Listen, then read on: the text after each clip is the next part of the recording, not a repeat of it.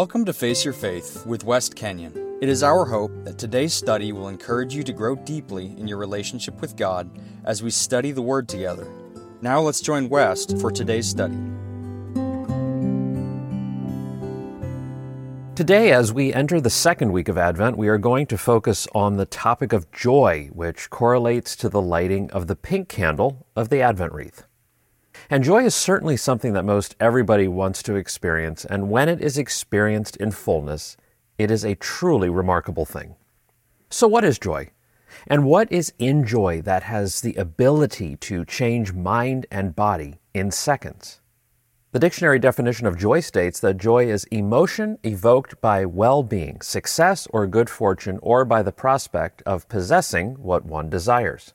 Delight, a high degree of gratification or pleasure, something that gives great pleasure, the latter part of the definition.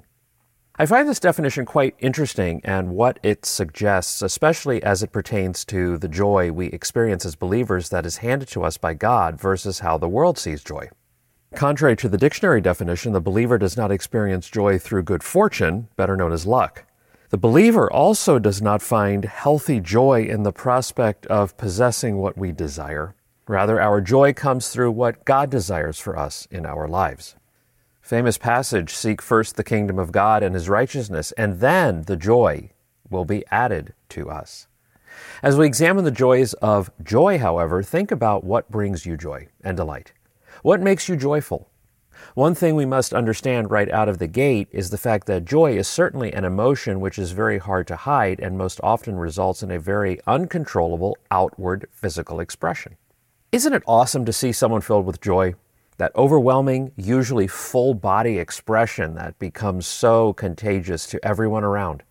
Joy is also often contagious. Simply seeing someone else who is filled with joy can induce the feeling of joy in others. But are there different types of joy? Is all joy the same? And does having joy always mean that we are in a good place? And does joy have any value in our lives other than the moment of happiness experienced in the moment? So let's answer some of these questions by looking at God's Word and see what He has to say about joy. And we're going to start in Galatians 5:22. The fruit of the Spirit is love, joy, peace, patience, kindness, goodness, and faithfulness. Maybe that is why joy is so physical.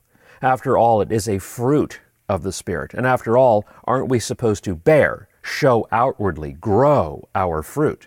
Indeed, we will be known by the fruit we bear, which means if there is no physical expression of this fruit, there will be no joy. And since this fruit of the Spirit is designed to be on display in the world, if we keep it under wraps, indeed we will be joyless, both within ourselves and with others. Have you ever noticed that joy comes from giving joy? This is a beautiful thing because it is only possible from one who has a joyful spirit in the Lord. It is so amazing when we can fill others with proper God-honoring joy, delight, and happiness. Isn't that what we are called to do and called to be? Full of joy, joyful in all things and to all people. And we as believers must show the fruit of our joy regularly. What's the proof? Every good tree bears good fruit, but a bad tree bears bad fruit. A good tree cannot bear bad fruit, and a bad tree cannot bear good fruit. Every tree that does not bear good fruit is cut down and thrown into the fire. Thus, by their fruit, you will recognize them. Matthew 7:17 through 20. And there is our proof that we are directed by God to show the fruits of joy. It is not something we keep to ourselves. Again, don't think you can be joyful and keep it hidden. If you're living like that, you are not expressing anything resembling true joy from God. Again, we must show it because it is a directive from God to us, and He will not let us enjoy the fruits of the Spirit if we are not obedient in living them out in the open. An additional comment from Jesus reinforces this when He states quite clearly, "Therefore everyone who hears these words of mine and puts them into practice is like a wise man who built his house on the rock.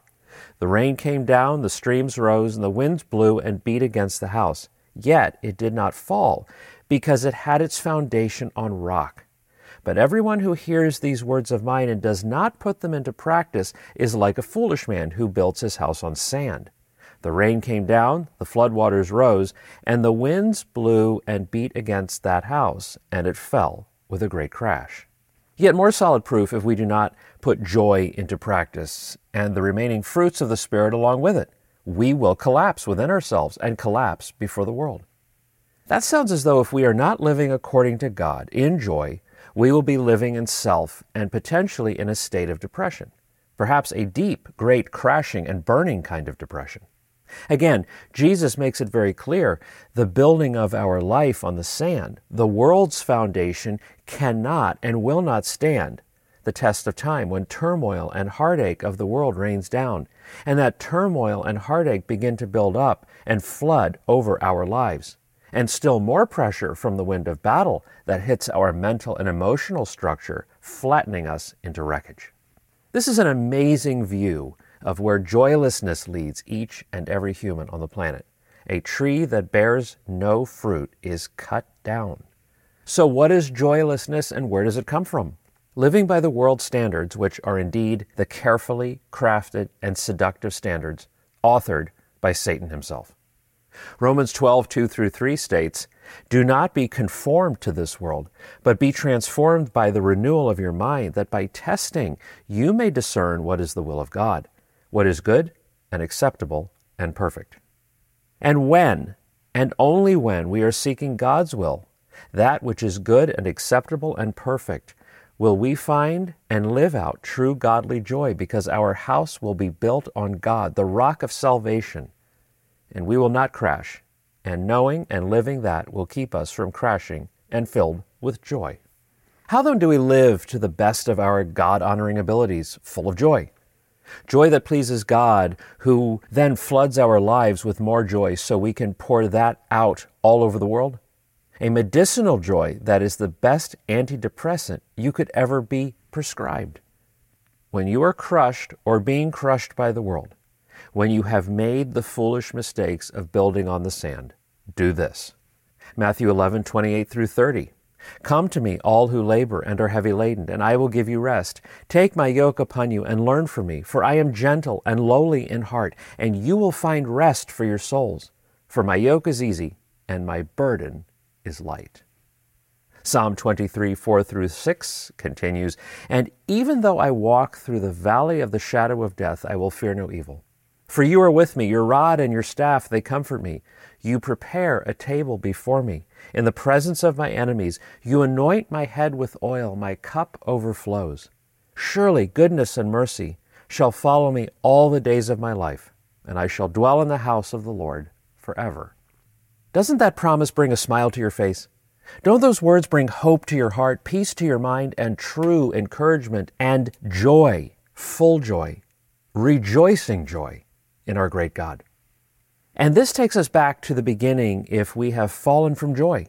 And it is the beginning of the restoration of joy in our lives and all the remaining fruits of the Spirit of love, peace, patience, kindness, goodness, and faithfulness.